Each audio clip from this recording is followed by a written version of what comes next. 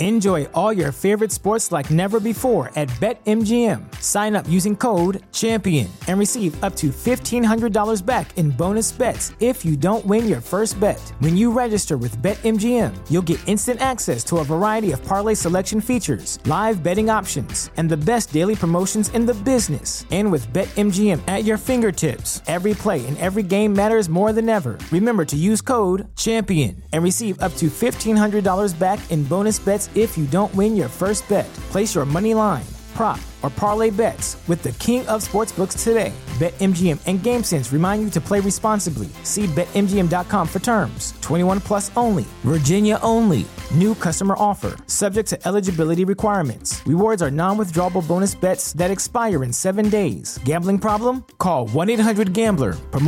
Promotional offer not available in Washington, D.C.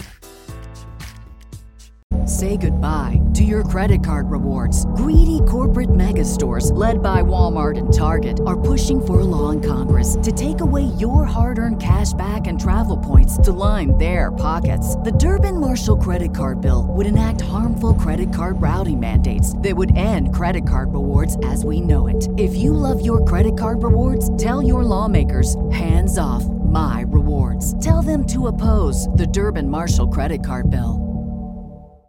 Well, I do think that this question of what's happening to kids and youth in global sport is perhaps the most pressing question in sport, because I think that at younger and younger ages, they're becoming commodities on a global athletic supply chain.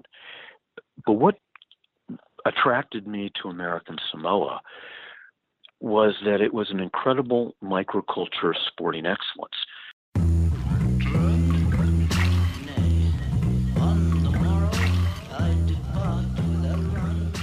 Welcome to the Edge of Sports podcast. I'm Dave Zirin. This week we speak to the incredible author.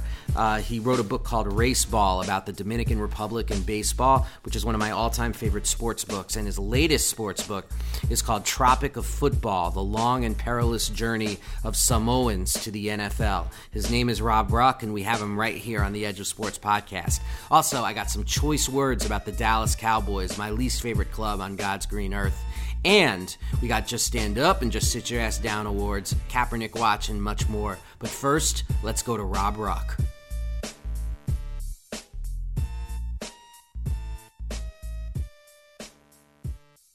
Rob, the first question is a historical one. How did football come to Samoa? How did football come to the South Seas?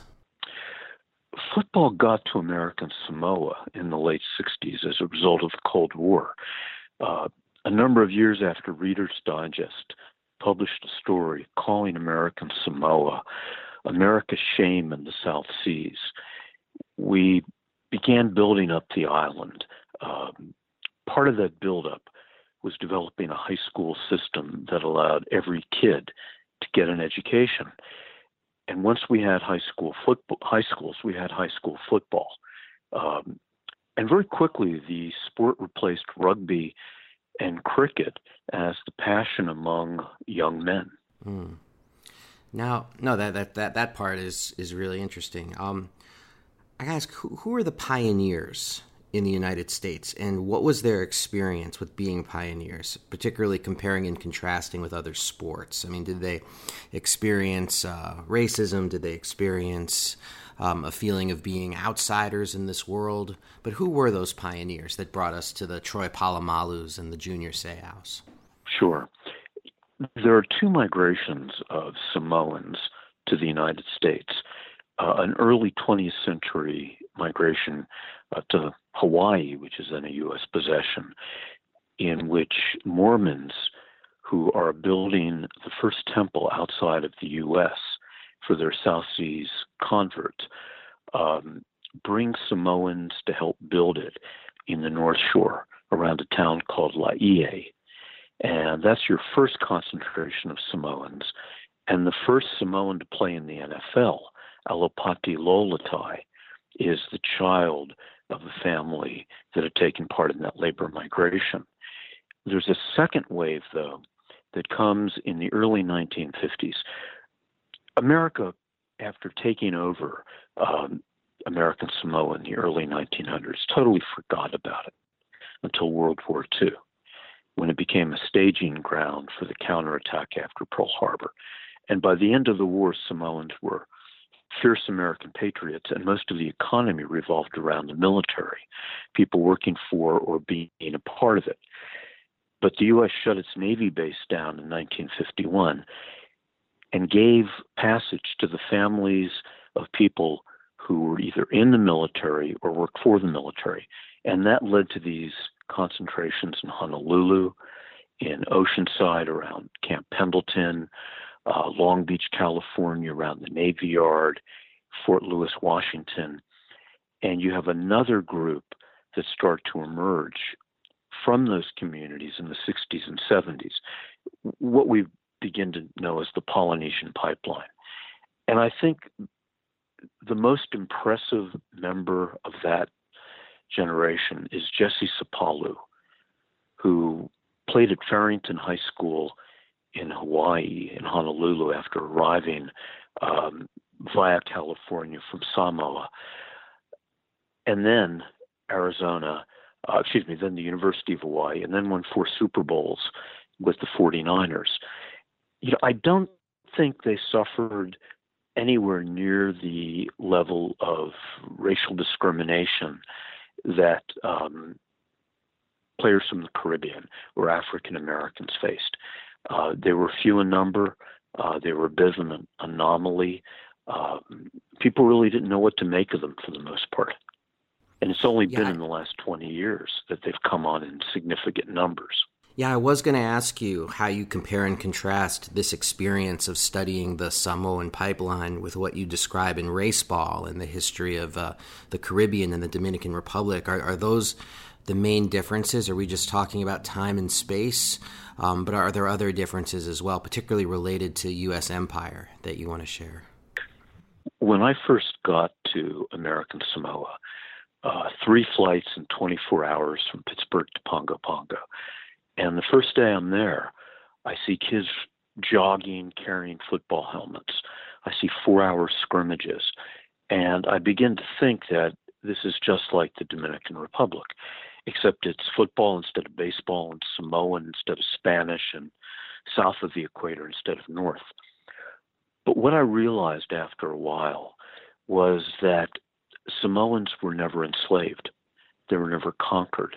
And people in the territory live on land that is collectively owned by their family, their extended family, which cannot be sold. And they've got their own set of chiefs called Matai that represent them. And they live in the way of Samoa, in the way of Samoa.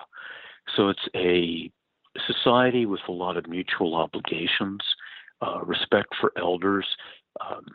There's a good reason why Robert Louis Stevenson called Polynesians God's best, at least sweetest works.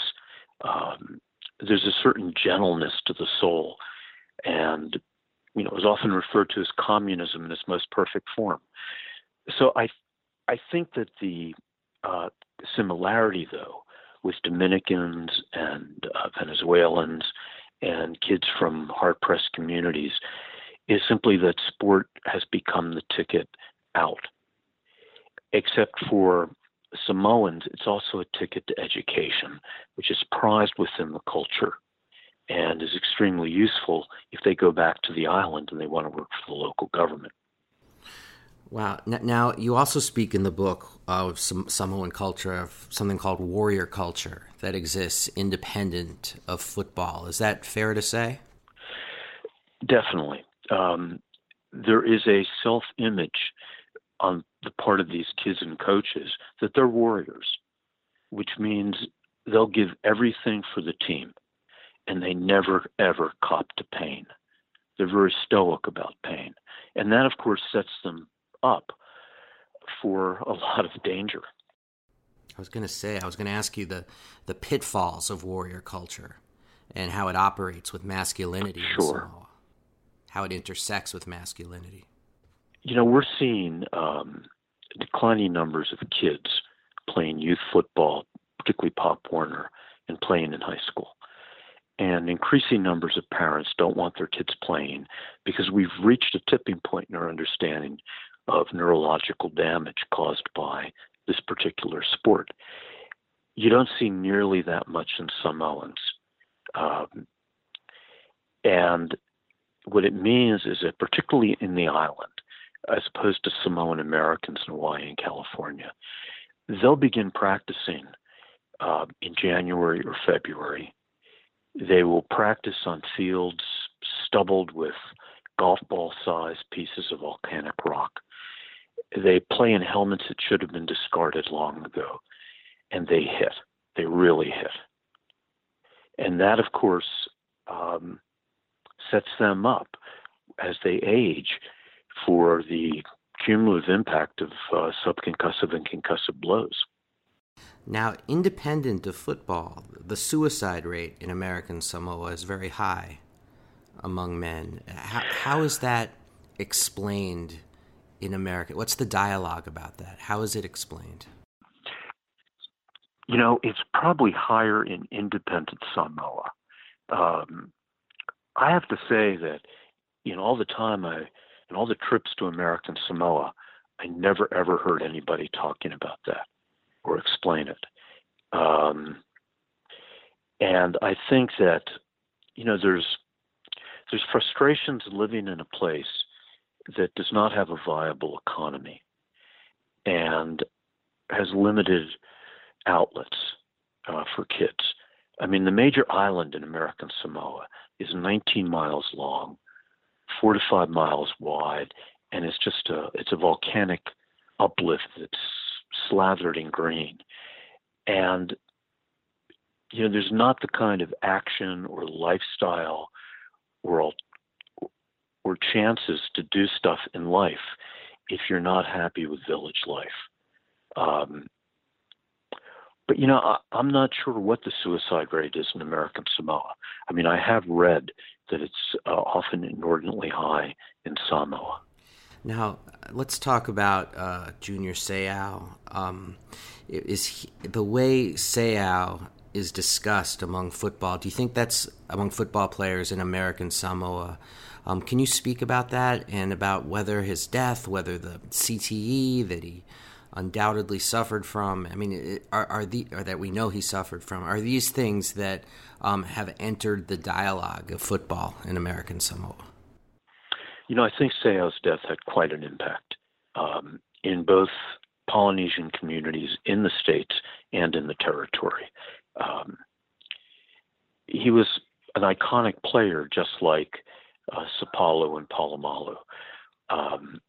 And he personified that warrior style. I mean, the guy played 20 years, 20 seasons in the NFL and was never ever diagnosed with concussion, which is preposterous.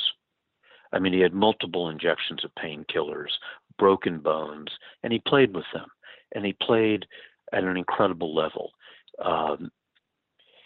That he killed himself so soon after retiring, and that he shot himself in the chest so they could do an autopsy to determine CTE, has had an effect. But I think there's a ways to go, particularly in the territory, before they do what they can do. They're still not doing the baseline concussion impact test at the start of the season. I mean, I think they're more likely to consider it, but whenever I would bring up this question with guys who had played football, they didn't want to talk about it. That's just something that obviously strikes close to home for a lot of them. Now, I want to ask you a little bit about your inspiration for writing this book. When I heard you were doing it, I had this very sort of simplistic thought that maybe is true, but I was like, okay, Rob Ruck wrote Raceball.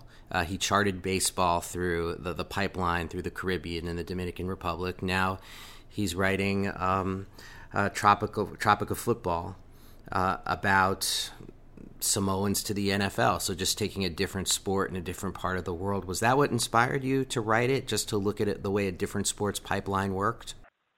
Well, you know, I do think that this question of what's happening to kids and youth in global sport is perhaps the most pressing question in sport, because I think that at younger and younger ages, they're becoming commodities on a global athletic supply chain. But what attracted me to American Samoa was that it was an incredible microculture of sporting excellence. And I'm interested in why certain parts, certain locales, start to send a disproportionate number of talented athletes to the top of their sport. And I'm not just interested in why, I'm interested in what sport means in those communities. And what I saw in Samoa was, a lot of these kids are coming from pretty tough socioeconomic backgrounds, and that drives them into sport. But there's also a celebratory aspect that sport plays for these people. It's their brand now, whether it's rugby in independent Samoa and their migration to New Zealand, where many of them play on the All Blacks, the greatest rugby team in the world, or American Samoa and Samoan American communities to Division I football and the NFL. That's how people get to know of Samoans, and it's their story. And I think it's an incredibly rich cultural story of people who grow up in a culture that, unlike most of the cultures of the South Pacific, was able to retain its cultural integrity and continuity. And part of that is a warrior tradition, which translates into sport. But part of it is a very disciplined culture of people who are who grew up Samoan strong, with a lot of physical labor, walking everywhere, and taking that discipline and that physicality and that warrior culture and channeling it into a football sport, and emerging, I think, in extraordinarily disproportionate numbers in the game at the top levels. Mm. And I do want to ask you, like, when you said about this project, did you learn something from writing this book that truly surprised you, that you did not expect when looking at this pipeline? I mean, there's a pride that comes from living on your own land for a couple of thousand years and having your own system of collective elected leadership by the family. And that pride that comes from living in the way of Samoa, it's just an extraordinarily rich culture, and I had never been exposed to anything like it. Well, Rawak, I do want to ask you also if and it's not something covered extensively in the book, but I would like to know, like, the position of women in American Samoa, like, as this warrior culture pervades and as the NFL is seen as an even viable option for people with limited options. Where are women in this? I think that in Samoan society, very patriarchal, probably very abusive in some ways in the past, and to a degree still is. But I think that's beginning to change. I saw more and more women in leadership, particularly in the school system. The non-voting representative from American Samoa to the U.S. House of Representatives, finally in 2014, was a woman who was elected. I think that you'll find that it's more of a matriarchal society these days, and particularly for these kids, their mothers play a significant role. Often coaches would tell me, high school and college coaches, if the kid began to act up, they'd say, I'm going to call your mother, and that would end it. There's a ways to go. There's a ways to go in the United States, but there's more of a way to go, I think, in this culture when it comes to gender equality. Well, Rob Ruck, I really do appreciate your time. The book is Tropic Football, The Long and Perilous Journey of Samoans to the NFL. Rob, something I ask, particularly writers, but something I ask everybody who's on the show is, as you were writing, as you were trying to process this work, were you listening to any music? And if so, what kind? Probably the most music I listen to is Marley and Fish. The latter compliments of my son, Bob Marley. I was going to ask which Marley. Fish. Okay, so Bob Marley. Get up, stand up for your right. Get up, stand up. Stand up for My producer's a Damian He's Marley fan. ubiquitous. You know, one of the funniest experiences I had in this entire research trip when I was in Independent Samoa. And one morning I'm driving around the island and I hear a Samoan dub of One Love. Oh, and that was awesome. That was magical, I'm sure. And now we can go to the outro of the interview playing One Love. And if we can find the Samoan dub version, that would be amazing. But if not, Bob will always suffice. Hey, Rob Ruck, thank you so much for your time, buddy. I really do appreciate it.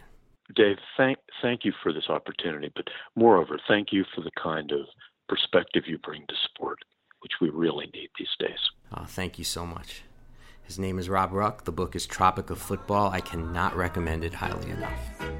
get together and feel alright. Hear the children crying. One love. Hear the children crying. One heart. Saying, give thanks and praise to the Lord, and I will feel alright. We'll be back right after this, but first, a quick word from the sponsor of this podcast, The Nation magazine. Okay, look, the need for independent journalism has never been more important, and The Nation brings it each and every week like they've been doing since 1865. I'm serious. This is what you gotta read. It's The Nation magazine. Go to thenation.com/subscribe, and please never forget that when you support The Nation magazine, you are also supporting the continued existence of this podcast. So please subscribe. Go to www.thenation.com/subscribe. And now, back to the Edge of Sports podcast. And now I've got a few choice words about America's team, the Dallas Cowboys. Okay, look, if the Dallas Cowboys are truly America's team, then the last couple of weeks paints a chilling picture about the state of this country. You got team owner Jerry Jones and his mediocrity of a son, Steven, stating without equivocation that anyone who does not stand in a position of respect for the national anthem before games will be denied employment and cut from the team. Now, Donald Trump chortled with joy at their brutish edict, but the league less so. And this is because the Joneses chose to spew their alt-right marching orders at a moment when the NFL and NFL Players Association were engaging in tense negotiations to try to come together for a comprehensive policy for players who protest that respects their basic constitutional and collective bargaining rights. Now, if there were two players on the Cowboys roster who could have, if nothing else, recentered this discussion and stood in even modest solidarity with protesting players standing up against police violence and racial inequity, it would have been their two young stars, quarterback Dak Prescott and running back Ezekiel Elliott. Yet with the sharp timing of an orchestrated press operation, Dak Prescott immediately and resolutely backed the Jones duo, saying some words that aren't going to be carved into the side of a mountain anytime soon. This is what Dak Prescott said. No, I never protest. I never protest during the anthem, and I don't think that's the time or the venue to do so. The game of football has always brought me such a peace, and I think it does the same for a lot of people. A lot of people playing the game, a lot of people watching the game, a lot of people that have any impact of the game. So when you bring such a controversy to the stadium, to the field, to the game, it takes away from that. It takes away from the joy and to the love that football brings a lot of people. As for Ezekiel Elliott, suspended for 6 games last season due to allegations of violence against women, this is what he had to say. I think that's just the way you guys want to take it. Us as a team, we chose to stand together for the national anthem, and it was our decision, and I think it just shows our culture. It shows that we have unity. We're going to stand as one.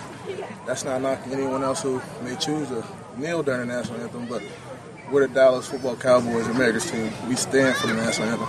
Notice the words unsaid in the statements of both Prescott and Elliott. That's more interesting than what they actually said. The words that went unsaid. Words like racism, police brutality, injustice. By making this issue solely about protesting during the anthem, they're doing Trump's job for him. It's a racist disinformation campaign, and they are now party to spreading its poison. Now, there are those who defend Prescott and Elliott by pointing to their youth, their vulnerability as young players on their first contract, and the lack of job security in the NFL, but I don't think we can have that. There are people a great deal more vulnerable and frankly a hell of a lot younger than these two football stars who are risking their lives in the streets to fight police killings. There are also players who have put their own livelihoods at risk, faced death threats, or even in the case of Colin Kaepernick and Eric Reed, sacrificed their jobs to make these issues plain. For Prescott and Elliott, particularly Prescott, to side so resolutely with Jones is to throw these players and their union under the bus and then back up the bus right when a united front is needed, not only for this issue, but for collective bargaining negotiations lurking right around the corner. The best response to all this hot air coming out of Dallas has come from Philadelphia Eagle Malcolm Jenkins. This is what he said. I don't see Jeffrey as a bully like Jerry Jones is. And so, lucky for me, I don't play for the Cowboys, nor would I want to. I think it's unfortunate that you have owners like him that use his position to intimidate and intentionally thwart, even the idea of these players thinking individually or having a voice about issues that affect their communities daily, which is unfortunate. But for them, hopefully you'll have guys challenge that and they'll have my full support. That is dead right. The hope is that Prescott and Elliott will at least acknowledge that it isn't unity which causes the entire team to toe the Jerry Jones line. It's bullying and fear.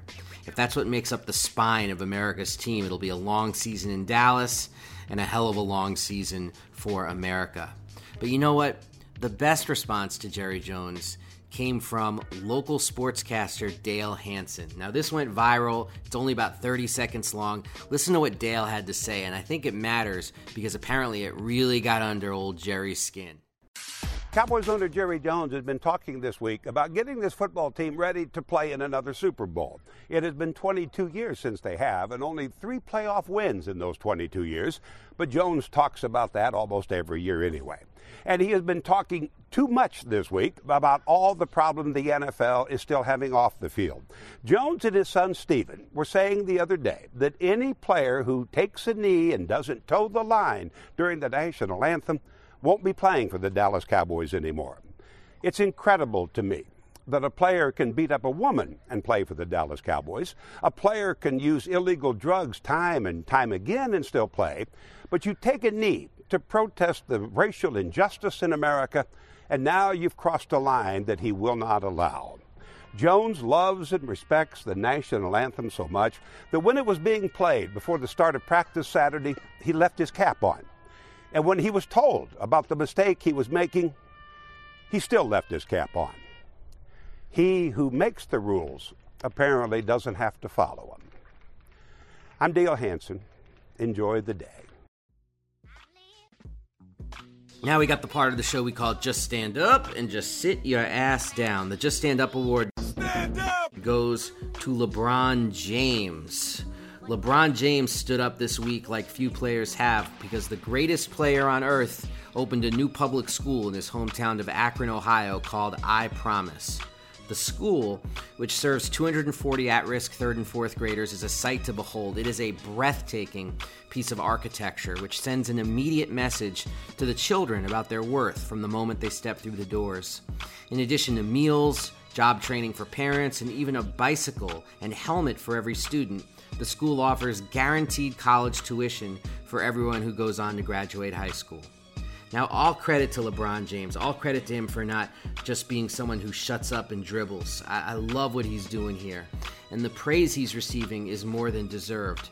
And that the school is public and not a charter is also special and demands particular attention. I spoke to Jesse Hagopian, who's a friend of the show, an activist Seattle public school teacher, and co-author of the book Teaching for Black Lives. This is what Jesse said. He said to me, Corporate education reformers have claimed that charter schools, taking public funds for privately run schools, are the only way to bring innovation to education. With his I Promise public school, LeBron has shook that idea like so many opponents on his way to the rack. By partnering with the Akron Public Schools, not trying to subvert them or profit off them with an unaccountable charter, LeBron has demonstrated to the world the power of truly investing in public education. LeBron James is awesome, okay? He even took on Donald Trump as he's been doing rounds of interviews calling out his racism as he's talking about his school. But at the same time, it's vital that we don't fall in love with the idea that the wealthy philanthropist is going to fix the crisis of public education in this country. Think about LeBron James, one of the most powerful and wealthy athletes on earth, who just put his heart and soul into building this school, and its reach is still just 245 children in Akron. Take a place like Baltimore, where thousands of young people freeze in their schools' dilapidated buildings during the winter and face unbearable heat over the summer. The solution does not lie in Baltimore's own Carmelo Anthony building a school. It lies in agitation against Education Secretary Betsy DeVos and her marauding agenda of for-profit schooling. It lies in remembering the all-too-true slogan that a teacher's working conditions are a child's learning conditions. It lies in enacting a Marshall Plan for public education that lowers class sizes and builds new facilities so every child can have that look of beautiful hope on their faces that the children of I Promise showed the world this very week. LeBron has shown that he will not donate funds without also speaking his mind. Those of us without the resources, but also with something to say, need to walk in his footsteps. That's my long Just Stand Up award for LeBron James. The Just Sit Your Ass Down award. Sit your ass down. Sit your ass down. It's gotta go to Urban Meyer, the head coach at Ohio State, or maybe by the time you're listening to this, the ex-head coach at Ohio State. Now we know that Urban Meyer knew of a 2015 allegation of domestic violence against one of his assistant coaches, Zach Smith, who was fired in July. Now, Meyer's massive contract, and it is a massive contract, it includes language that requires him to report any violations by staff members of Ohio State's sexual misconduct policy. And now what's circulating is the idea that he covered this up for 3 years. And so if Urban Meyer gotta go, Urban Meyer gotta go. You know what's crazy is that the same day in 2015 that it was said that Urban Meyer knew about the allegations against Zach Smith, the same day he was apparently on Bill O'Reilly's radio show saying that he could never have a player like Jameis Winston, the quarterback at the time for the Florida State Seminoles, because Jameis Winston stole crab's legs from a Publix. So, I mean, there's no hypocrite quite like the self-satisfied, pontificating, starch-shirted Republican. That is Urban Meyer. Urban Meyer, peace! Sit your ass down. Hey everybody, this is Dave Zirin from the Edge of Sports podcast. We are trying to add all kinds of bells and whistles to this pod. To do that, we need more folks who can sustain its existence. Go to patreon.com/edgeofsportspod. That is where you'll find us. If you become a patron, you'll see you get all kinds of little treats. But it's so important that people help us sustain and do the work. That's patreon.com/edgeofsportspod. And you can give $5 a month, $10 a month, or if you're feeling mighty generous, a hell of a lot more than that. And all of that helps us do the kind of work that we're trying to do on the regular. Patreon.com/edgeofsportspod. And now, back to the broadcast. Now it's time for the part of the show we call Kaepernick Watch, where we detail the latest comings and goings with exiled former San Francisco 49ers quarterback Colin Kaepernick. This week, and this could have gone to the Just Sit Your Ass Down award, this week the story is about Madden football, arguably the most popular video game on earth, and the fact that they were playing a rap song by Big Sean and they actually censored the word Kaepernick as if it was a cuss word. This is the lyrics in the verse by Big Sean. Goes, feed me to the wolves, now I lead the pack, and shit, you boys all cap, I'm more Colin Kaepernick. That's the verse, and this is how it now plays on Madden. Feed me to the wolves, now I lead the pack, and you boys all cap, I'm more... Did you catch that? They bleep out shit and Colin Kaepernick. as if Colin Kaepernick's very name is a cuss word. And this is erasure, pure and simple. And it's actually kind of evil if you think about it. And Big Sean has gone public, and this is what he sent out, this message. He said, "It's disappointing and appalling that the NFL and EA Sports took Kaepernick's name out of my verse on Big Bank for Madden 19 like it was a curse word. When he's not a curse, he's a gift. Nobody from my team approved any of this." So just a quick word right there about Colin Kaepernick. They keep trying to erase this guy, but the more they try to turn him into a ghost, he's a spirit. The more they try to put him down, the more like a phoenix he flies to the skies. Just when I thought I was out, they pulled me back in.